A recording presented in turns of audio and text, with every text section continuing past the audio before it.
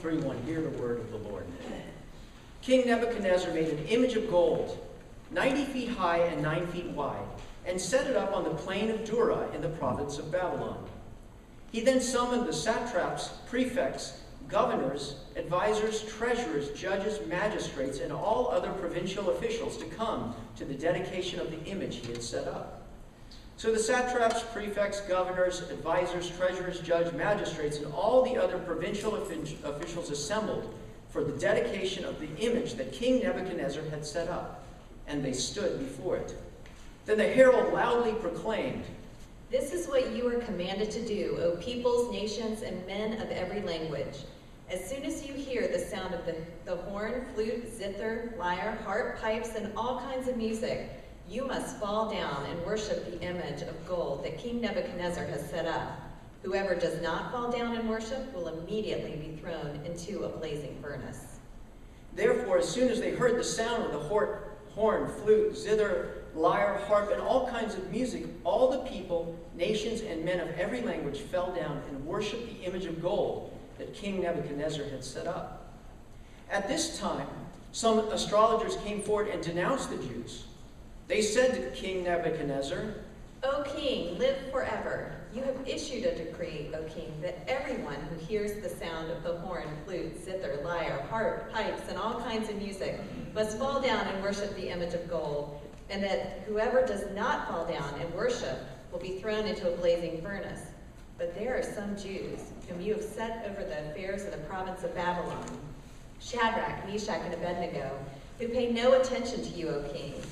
They neither serve your gods nor worship the image of gold you have set up." Furious with rage, Nebuchadnezzar summoned Shadrach, Meshach, and Abednego. So these men were brought before the king. And Nebuchadnezzar said to them, "Is it true, Shadrach, Meshach, and Abednego, that you do not serve my gods or worship the image of gold I have set up? Now when you hear the sound of the horn, flute, zither, lyre, harp, pipes, and all kinds of music, if you are ready to fall down and worship the image I made, very good. But if you do not worship it, you will be thrown immediately into a blazing furnace. Then what God will be able to rescue you from my hand?" Shadrach, Meshach, and Abednego replied to the king, "O Nebuchadnezzar, we do not need to defend ourselves before you in this matter. If we are thrown into the blazing furnace, the God we serve is able to save us from it, and he will rescue us from your hand, O king. But even if he does not, we want you to know, O king, that we will not serve your gods or worship the image of gold you have set up." Then Nebuchadnezzar was furious with Shadrach, Meshach, and Abednego, and his attitude toward them changed. He ordered the furnace heated 7 times hotter than usual, and commanded some of the strongest soldiers in his army to tie up Shadrach, Meshach, and Abednego and throw them into the blazing furnace. So these men, wearing their robes, trousers, turbans, and other clothes, were bound and thrown into the blazing furnace. The king's command was so urgent and the furnace so hot that the flames of the fire killed the soldiers who took up Shadrach, Meshach, and Abednego. And these 3 men, firmly tied, fell into the blazing furnace. Then King Nebuchadnezzar leaped to his feet in amazement and asked his advisors, "Weren't there 3 men that we tied up and threw into the fire?" They replied, "Certainly, O king." He said, "Look, I see 4 men walking around in the fire, unbound and unharmed, and the 4th looks like a son of the gods." Nebuchadnezzar then approached the opening of the blazing furnace and shouted, "Shadrach, Meshach, and Abednego, servants of the Most High God, come out, come here." So Shadrach, Meshach, and Abednego came out of the fire. And the satraps, prefects, governors, and royal advisors crowded around them. They saw that the fire had not harmed their bodies, nor was a hair of their heads singed. Their robes were not scorched, and there was no smell of fire upon them. Then Nebuchadnezzar said, "Praise be to the God of Shadrach, Meshach, and Abednego, who has sent his angel and rescued his servants. They trusted in him and defied the king's command, and were willing to give up their lives rather than serve or worship any god except their own God. Therefore I decree that the people of any nation or language who say anything against the God of Shadrach, Meshach, and Abednego be cut into pieces, and their houses be turned into piles of rubble, for no other God can save in this way." Then the king promoted Shadrach, Meshach, and Abednego in the province of Babylon. The word of the Lord.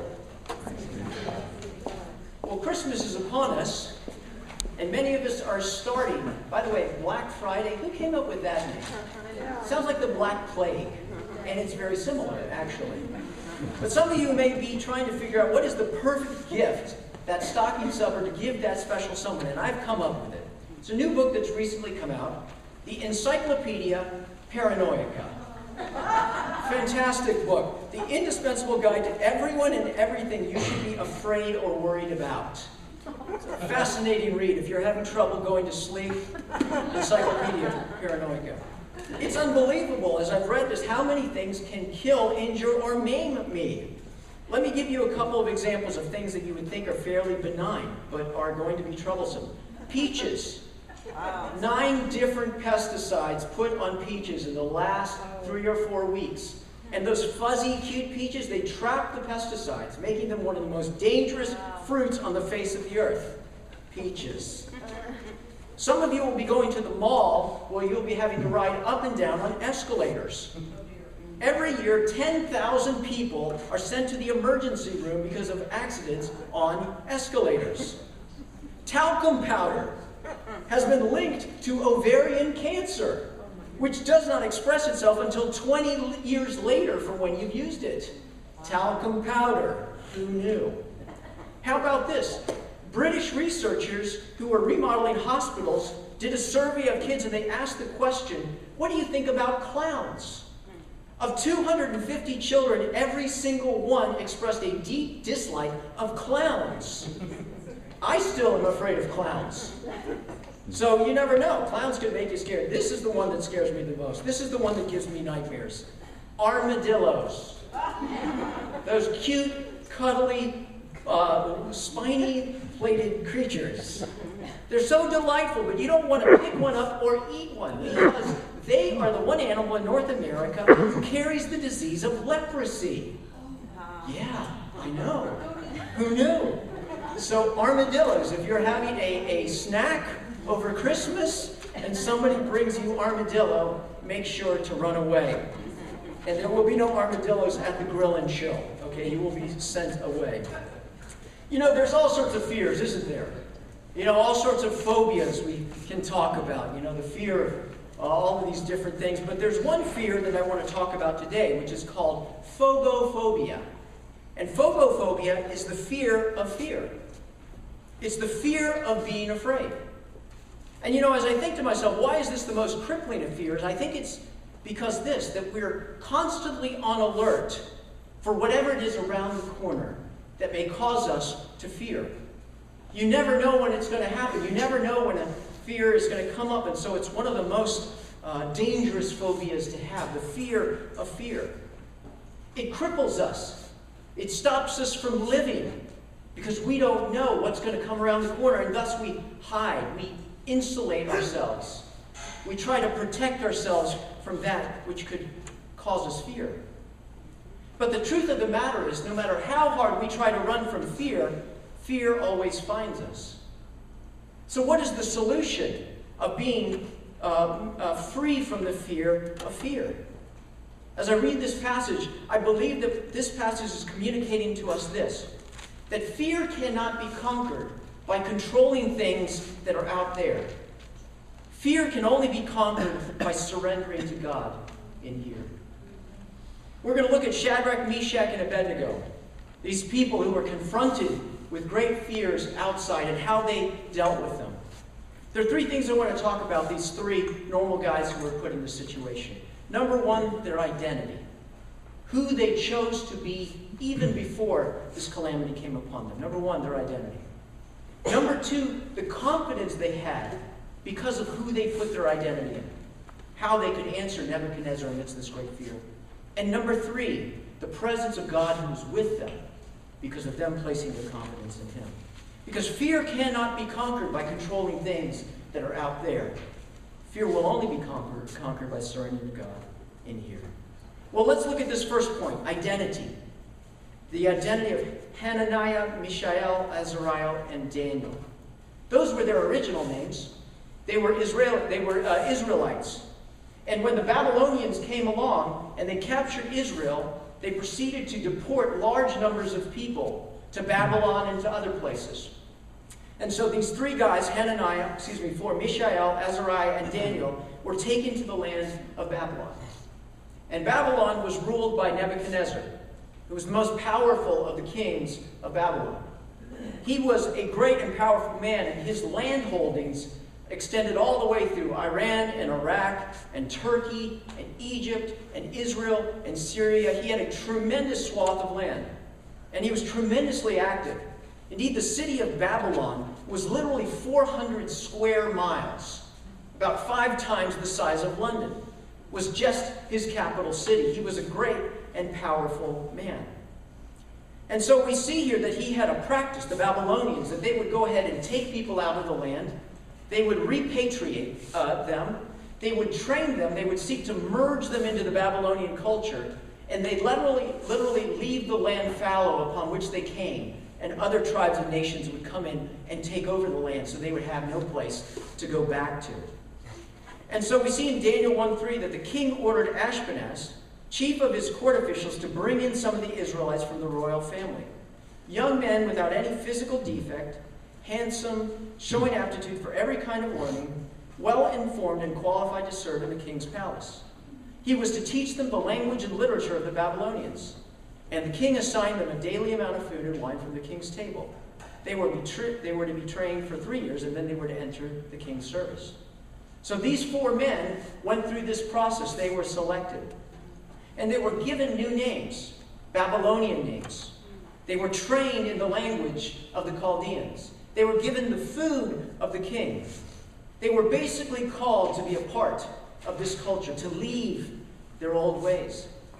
And so the challenge for these 4 young men is, how do we hold on to our identity in the face of all the pressures that are upon us? We see that they were not quite ready to leave their identity and assimilate into Babylon. You'll remember that incident in the beginning where Daniel went and he said, look, you're feeding us all this rich food, but please just try feeding us water and vegetables, and we guarantee you we'll look better after 10 days than anyone else. And so they did. See, they were trying to hold on to who they were in the midst of the pressures coming at them from outside. And because of Daniel interpreting this dream, they were promoted to positions of power. These guys, Meshach, Abednego, and Shadrach, were made governors, political appointees in Babylon. They had power. But along comes Nebuchadnezzar, and he creates this statue. Whatever it is, it's this tall golden statue about 90 feet high. And what Nebuchadnezzar is doing is he's uniting all of his kingdoms.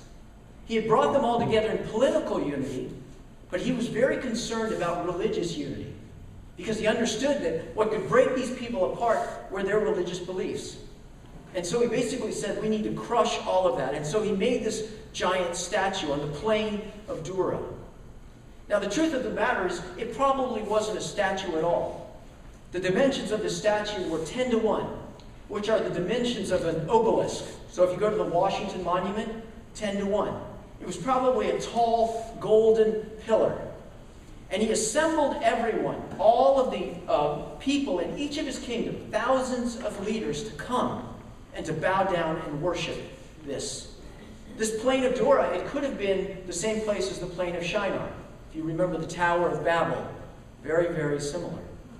And so all of these people, these thousands of people, are assembled in this plain of Dura. And basically what they think the plain of Dura was Nebuchadnezzar was expanding his kingdom, and he'd always build the walls first. And so this was its walled place, and there are these furnaces where they were kilns where they'd bake the bricks.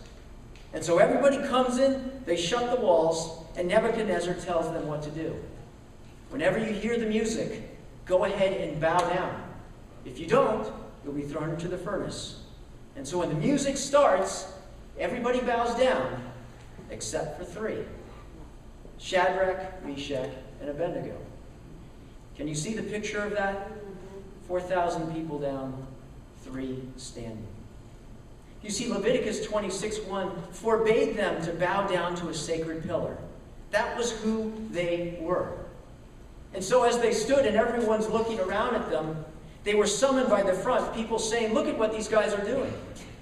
And Nebuchadnezzar summons them, and he says, is it true, Shadrach, Meshach, and Abednego, that you do not serve my gods or worship the image of gold I have set up? Now, when you hear the music, if you are ready to fall down and worship, very good. But if you do not worship, you will be thrown immediately into a blazing fire. Then what God will be able to rescue you from my hand? See, Nebuchadnezzar is basically saying, the only God here is me. And if you don't bow down to me, you'll be thrown into the furnace. Whatever God you're worshiping right now, whatever God you're standing for, will not be able to deliver you. But Shadrach, Meshach, and Abednego answered and said to the king, O Nebuchadnezzar, we have no need to answer you in this matter. If this be so, our God whom we serve is able to deliver us from the burning fiery furnace, and he will deliver us out of your hand, O king. But if not, be it known to you, O king, that we will not serve your gods or worship the golden image that you had set up. I wonder myself, how were these men able to say this when none other did? I think the answer is this, that they had already defined their identity. They had already made a decision of who they were, of what they stood for, regardless of whatever was going to occur. See, the truth of the matter is circumstances don't define our identity. They reveal our identity. The choices we make reveal the people that we are. And so Shadrach, Meshach, and Abednego already knew the people they were. They'd already settled the matter. And so when the time came to either stand or fall, they had settled, and so they set their course. You know, the truth of the matter is intentions don't determine destinations. Decisions determine destinations. And these three men had made their decision, come hell or high water, they would bow to no other God but the God Most High. I remember a situation for me when I was a first year at the University of Virginia. I had become great game, by the way, yesterday, wasn't it? Go Hoos. They really finished strong. Tech wins again. Okay, I was at UVA. I'd become a Christian my senior year in high school. And so at UVA, like many other schools, they go ahead and they put you with a bunch of people you don't know. You live in a suite with them for a year, and then you can live with whoever you want. So I was in a great, with a great group of guys. They were fun, they were nice. They didn't know Christ from a hole in the wall. Okay? And so they loved doing what a lot of college first years doing. They were partiers. They were great guys. And right away I felt the tinge, the challenge of, look, this is the person I'm trying to become, and these guys are going in this direction. But they were my friends. We were together. And so the decision came. It was time to decide where I was going to live the next year. And so I had been going to this thing called Freshman Fellowship, and I didn't know these guys well, but they were Christians. I could kind of tell they're going in the same direction as I am. But my buddy said, hey, we're getting a place. We want you to come be with us. And I knew those guys. And so as I look, I see there are two different paths, two different decisions. And I knew if I went this decision, there were some choices I was making. And if I went this decision, there were some choices I was making. And so at the end of the day, kind of closing my eyes and on a wing and a prayer, I said to these guys in the Freshman Fellowship, I want to live with you. And it changed my entire course of life. It's how I met my wife. It's how I ended up being here in front of you today. See, it's decisions that determine destinations, not intentions. And the stronger your identity, the stronger of who you have decided you are going to be, the stronger the foundation that you have when you're standing in the face of temptation. See, these guys, Shadrach, Meshach, and Abednego, they were brought into this enemy nation. And they had a certain amount of latitude that they could live, to love, to represent, to even govern. But there were lines, certain lines, that they could not cross. And they had peace when they came up against those lines because they'd already settled the question of who their identity is. See, they've already said yes to God before they even knew the question. They said, I'm all in, even before they knew the question. See, sooner or later, your identity is going to intersect with calamity. And the question is, who is going to win? You cannot control your situations, as hard as you try, but you can control who you are. So the question is, who are you? What do you identify with? What's the foundation upon which you stand? I'm the vice president of sales for an important company. I have a position of importance. I'm paid well. I'm in the right neighborhood. my foundation is my profession. Maybe it's my husband. I took his name, I live in his house, he's going to watch over me and take care of me. That is my sure and certain foundation, and he'll never fail me. Maybe it's my appearance. I was born as one of the minority that happened to be beautiful or handsome. And thus I trust in the way that I look, it will be able to get me what I need. But whatever it is that we put our foundation on, does it give us the strength that when 3,000 people around us bow down, that we'll be able to stand? Will it give us the strength when you are a young lady and you're with your boyfriend and you really like him, but he's pushing you to go physically further than you want to go? And you're afraid to lose him, but at the same time, this is the person you want to be. Or whether it's in your job and your boss is doing some unethical business practices, and you know it's wrong, but at the same time the economy's bad and you really need this job, what do I do? Sooner or later, your identity is going to clash with reality. The question is, who is going to win? Because fear cannot be conquered by controlling things out there. It can only be conquered by controlling things in here. And here are the rest of my notes. Oh, geez, where are my notes? Okay. This brings me to my second point. Your confidence. Okay? These guys have made a decision about their identity, and it leads directly to their confidence. Daniel 3:12. There are certain Jews whom you have appointed over the affairs of the province of Babylon, Shadrach, Meshach, and Abednego. These men, O king, pay no attention to you. They do not serve your gods or worship the golden image that you have set up. So Nebuchadnezzar is furious. He's upset. He's angry. He brings these guys forward. And he says, look, if you don't obey what it is I'm telling you to do, I'm going to throw you into the furnace. And who is going to save you? But I love these guys' answer. They not only defy Nebuchadnezzar the first time, they defy him again to his face. The most powerful person on the planet, by the way. O Nebuchadnezzar, we have no need to answer you in this matter. If this be so, our God whom we serve is able to deliver us from the burning fiery furnace. And he will deliver us out of your hand, O king. But if not, be it known to you, O king, that we will not serve your gods or worship the golden image that you have set up. I love this at the beginning. No need to answer you in this matter. If you look at the Hebrew, you could just as easily translate it as, we don't have anything left to say about this. We've made a decision that we will worship God. Because they believed that God would watch over them, whether in life or in death. See, there were three particular groups out there on the plain of Dura. Okay, the first was King Nebuchadnezzar, who believed the strength was in himself, that he bowed to no man but himself. That was his confidence. And then there were all the satraps and governors and all these people. Their confidence was in Nebuchadnezzar. Right? As long as we play the game and we bow to him, we're going to be okay. But these three guys, their confidence was in the Lord.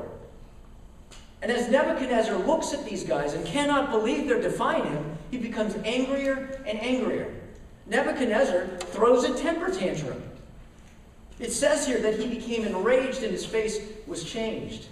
Literally in the Hebrew, that he became hot. See, before the furnace was ever started, there was a furnace in Nebuchadnezzar's heart and mind. It's interesting, isn't it, that true devotion brings peace, but false reliance brings anger and frustration. And so Nebuchadnezzar gives the command, heat the furnace 7 times hotter. Okay, this is probably one of the brick kilns. And 7 in Hebrew is kind of like the number of perfection. So what he was really saying is, heat this thing up as hot as it can be. He's angry. He's upset because of the way that they're acting. See, the truth of the matter is the confidence of Shadrach, Meshach, and Abednego was in God regardless of the circumstances. And whether to live or to die, they were committed. There was an era of missionary zeal around the turn of the 20th century. So in the 1800s, there was a big missionary push in London, in England, and the United States to send missionaries. And there was this group of people that they called one-way missionaries. See, they realized that they were probably going to go, share the gospel, and they probably weren't coming back. And so they packed all of their belongings in a coffin. And they bought a one-way ticket because they understood that I was probably coming back in that particular coffin. And they knew they'd never return home. And the truth of the matter is many didn't. One of them was a guy named A.W. Milne. He was one of those missionaries that felt called to a tribe of headhunters in the New Hebrides. All the other missionaries of this tribe had been martyred. But Milne didn't shrink back into safe Christianity. He went and lived among the tribe for 35 years, found favor, and never returned home. The tribe buried him and wrote the following words on his tombstone. When he came, there was no light, but when he left, there was no darkness. A.W. Milne made the decision. My identity is God's, and so my confidence is in me, in God, regardless of whether I stay here or I go visit a tribe of headhunters in New Hebrides. See, everybody identifies with something. I do, and you do as well. And you may identify with something with tremendous zeal, but that doesn't mean that it's right. See, it's not only about identifying with your whole heart, it's about identifying with the right thing. Maybe you identify with politics. You know, if we can just get the right person in power, we can just get the right legislation going, then all of our problems are going to be taken care of and we can have confidence in the future. But as we sit back, we realize that's not going to happen, is it? Maybe you have confidence and you identify in your abilities. You know, I did it my way. I can make this thing work. I'm strong. I can make it happen if I just have confidence in myself. Friends, sooner or later, you're going to get older and you're going to realize that you're mortal, just like all the rest of us. Maybe your confidence is in your bank account. I keep adding up the numbers and the dollars so I can be impregnable. I can be confident for the future. But the truth of the matter is that in this economy and in this world, nothing is certain. Indeed, even our investments. See, the sign that what you have identified with is right is confidence when calamity strikes. But the sign that you have identified in something wrong is the fear that you have when you discover and have the sinking sense that whatever you've trusted in cannot deliver you. You know, sometimes many of us who are Christians, we're great. We know the Lord is the answer, but we're half-hearted. Okay, we kind of hedge our bets a little bit. You know, it's not a question of whether he can save me or not. It's a question of whether he will or not. And so we play our bets. You know, we put half of the money on red and half of the money on black just in case. But Shadrach, Meshach, and Abednego took all of their chips and they put it on God. And they said, he is our identity, and therefore he is our confidence. And he will deliver us, whether in death or through death. See, they knew the scriptures. They knew in Isaiah 43 that the Lord said, he who created you, O Jacob, he who formed you, O Israel, fear not, for I have redeemed you. I've summoned you by name, and you are mine.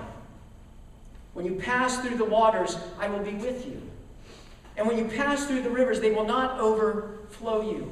When you walk through the fire, you will not be burned, and the flames will not set you on fire.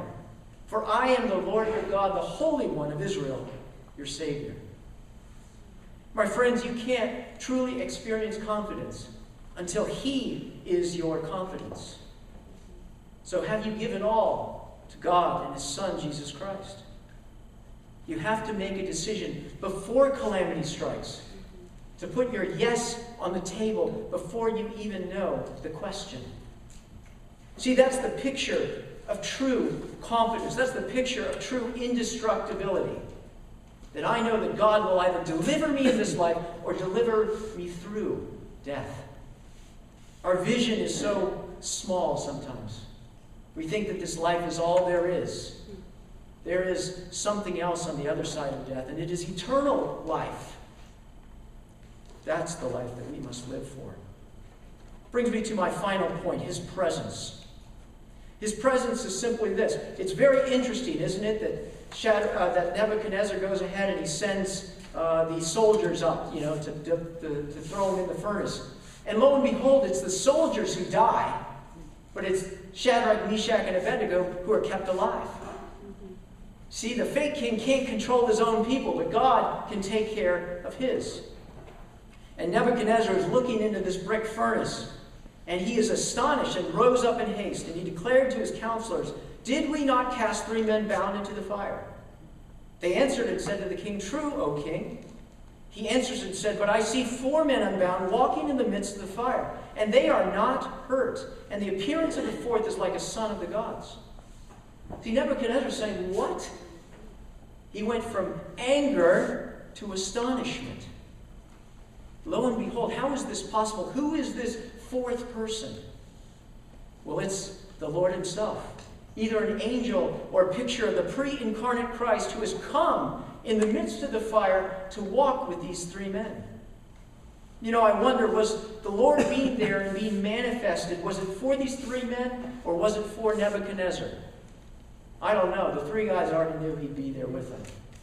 So maybe it was for Nebuchadnezzar, and maybe it was for us. That we would take heart that even in 2,000-degree heat, the Lord would be with us and with him and watch us and protect us. See, Nebuchadnezzar was astonished because as powerful a man as he was, he understood that there was a limit to his power. But the God who Shadrach, Meshach, and Abednego served, his power was limitless. Nebuchadnezzar came near the door and he said, "Shadrach, Meshach, and Abednego, servants of the Most High God, come out." And they came out. And the satraps, the prefects, and the governors, and the king's counselors, all of these 3,000 guys, came around them. And they saw that the fire had not had any power over their bodies, that the hair of their heads was not singed, and their cloaks were not harmed, and there was no smell of fire upon them. And Nebuchadnezzar confesses the truth. "Blessed be the God of Shadrach, Meshach, and Abednego, who has sent his angel and delivered his servants who trusted him, and set aside the king's command, and yielded up their bodies rather than trust in me. Therefore I make a decree. Anyone who speaks against the God of Shadrach, Meshach, and Abednego shall be torn limb from limb." How's that for capital punishment? "And their houses laid in ruins. For there is no other God who is able to rescue in this way." And they were promoted. See, Nebuchadnezzar went from anger to astonishment to reverence.